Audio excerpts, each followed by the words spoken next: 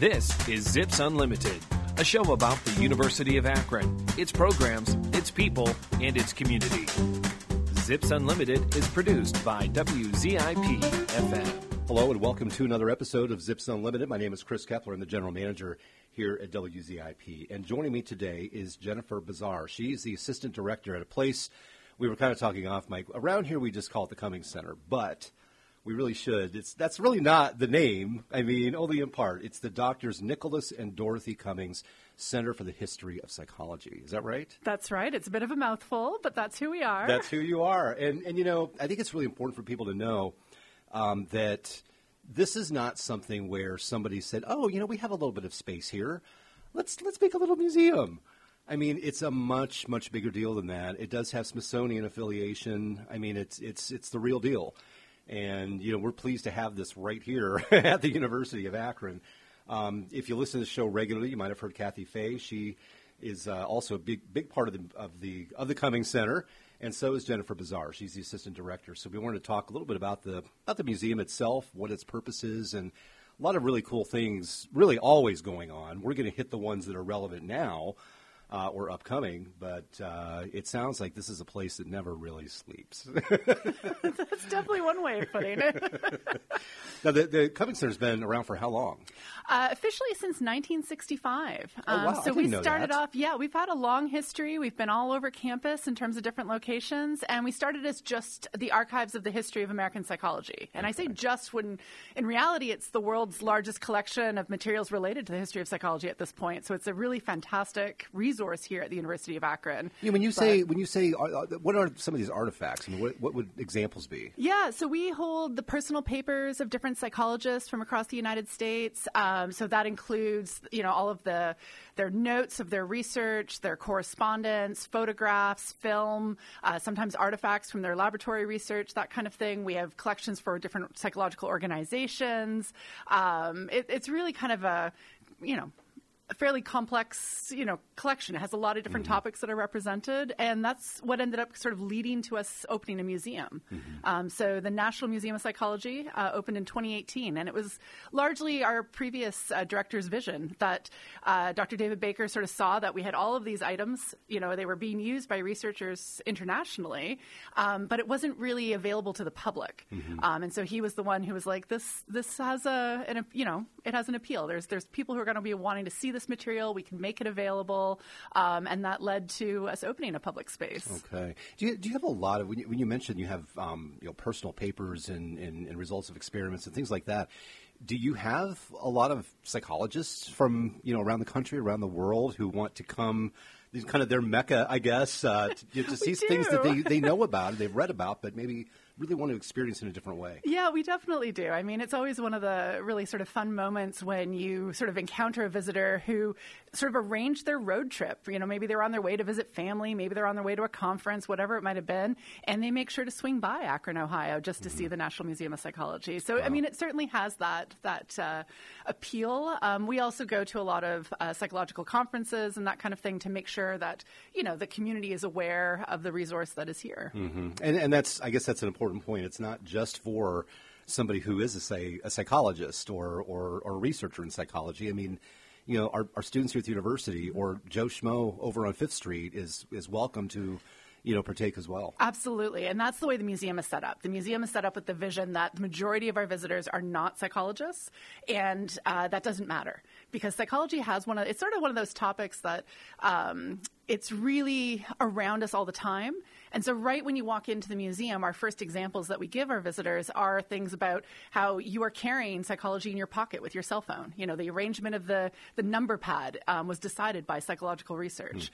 All of these kinds of things that we don't even realize it. But it's all around us, and everybody will find something that appeals to them when they come and visit. And anybody who's gone to this university, except for me, I took intro to sociology, but most people at this university and across the country, you take intro to psych. Everybody takes intro to psych. So, I mean, I'll bet there's a lot of people who come through there and they see things like, oh, I remember reading about this in a textbook, 25 years ago. Most definitely. If you've taken an introductory psychology class in any generation, you will definitely recognize things in the museum. We have a lot of the classic studies that are on display, everything from Milgram's simulated shock generator to things from the Stanford prison experiment to the Bobo doll, sort of really iconic psychological artifacts. See, as you're saying that, I can't recite exactly what all of those things are, but there's a familiarity to it. It's generating a memory, right? Yeah. Right. Well, listen, there are, you do have some exhibits that are permanent exhibits, and then there's some other things that are, more temporary. I think we have, one or two that are just open. We have some events coming up. So probably important to talk about, some of those things. One of the things I noticed on, I guess it was on your website, 86 Reasons for Asylum Admission. What is that? Yeah, I was really excited about this. So this is, like you said, sort of a rotating exhibit we're hosting. It's actually an art exhibit by Ohio-based porcelain sculptor Kimberly Chapman. And 86 Reasons for Asylum Admission is the title. And what she was doing was exploring women's experiences of mental health institutionalization in history. So everything from what were the assigned causes that led them to be institutionalized to what types of diagnoses did they receive, what types of treatments did they experience. And it's a really provocative show. She's been touring it around Ohio. We have it on display until December 2nd of this year. And I just find it really exciting because what she did was she took historical research and then, sort of interpreted that through the lens of a contemporary artist. And I think we end up sort of entering into really interesting conversations as a result of that kind of show. I'm just noticing, too, there's another one that it's separate, but it sounds like it's related. Suffered as Women Do, Gender and Treatment in U.S. Asylums. Yes. So when we agreed to host Kimberly's show, we have a whole theme going on.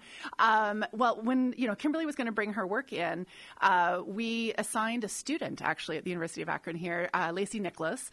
We told her, we have a lot of material in the collection related to women's experiences of mental health care. Why don't you see what we have that would touch on the themes that Kimberly's exploring, give a little bit more historical context to our visitors?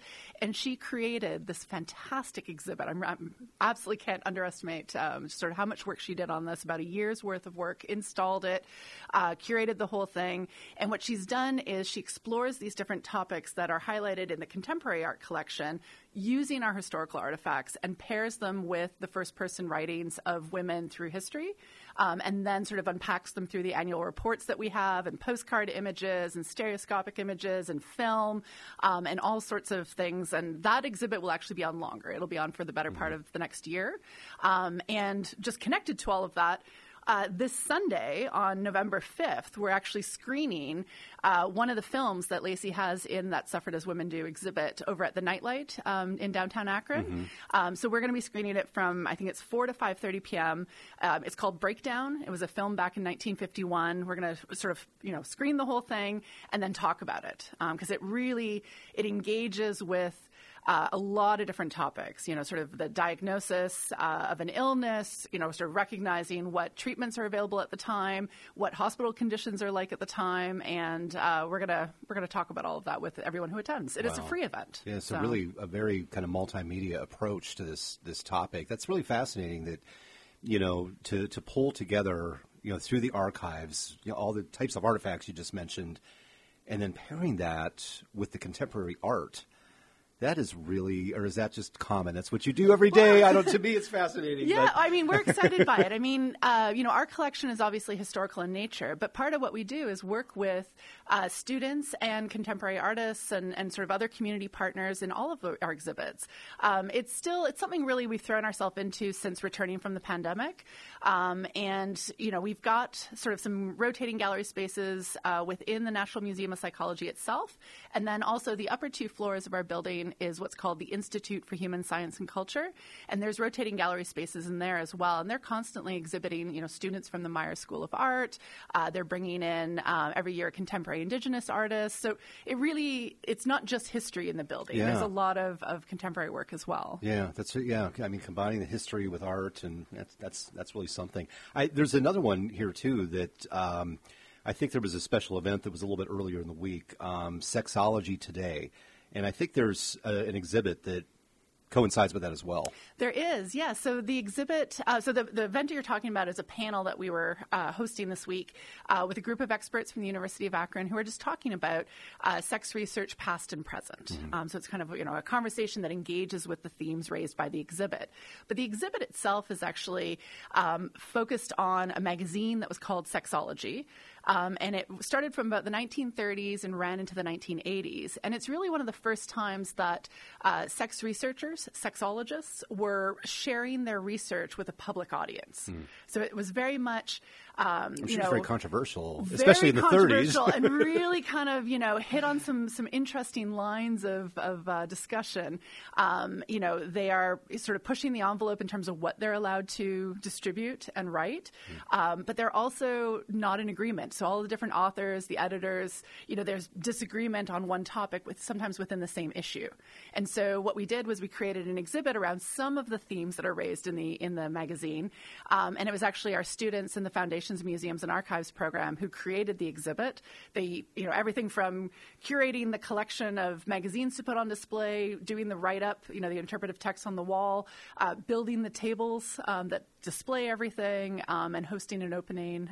So it's a really interesting exhibit. It talks about everything from sort of gender roles to, illness and disease, sex as it's presented on film, reproductive rights, trans identity, just sort of variety of topics. Not everything covered in the magazine. We would have had to take over a whole floor to be able to do that. It's its own museum somewhere else, I think. Yeah. So. But it's, I think there's something for everybody. And it also looks at, how have these topics been discussed over time? How has that changed over time? What were some of the disagreements that happened? What were some of the outlandish things that were sort of told to a public audience? Backed by research. Yeah. At that time. 1930s version research or earlier. Yeah. So, wow, that's really interesting as well. I don't know if this other thing really fits in with some of the others or not, but beyond the picket fence, the places and spaces we call home. Yeah, so we always have a lot of different topics on display. I mean, that's sort of the thing that's exciting about coming down to the Cummings Center is, you'll find a variety of topics that are being exhibited. Beyond the Picket Fence was created by a volunteer student, Kellen Toombs. She was working within our collections to basically explore the idea of home. What does it mean to be home? What does it mean to find home?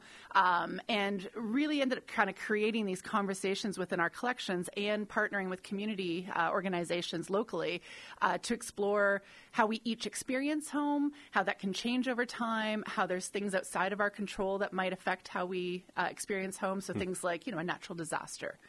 So if you have a flood in your home, what does that do for your experience? Or if you are displaced from your home as a result of conflict, if you are institutionalized, whether it's for healthcare or the correctional system, or if you're in a senior's home. I mean, these are all different circumstances of home is now being defined in a different way, often out of your control, all of these kinds of things. The aesthetics of home, how have psychologists studied, what we put in our spaces. Does home need to be a physical space? So we sort of explore the stereotypes of being unhoused, and then interviewed people in the community and said, what does home mean to you? And the same themes come out whether or not the person is living in a physical structure or whether or not they're living unhoused, right? It's these ideas of comfort, of family, of that feeling that that you are safe, right? So it's kind of a neat exhibit that... Yeah, my vision of those things is probably different than yours or different than anybody else's. I would expect it would be, still yeah. That has that meaning to me. It's funny, I was just this morning leaving a message for a friend of mine that I grew up with who lives out of state.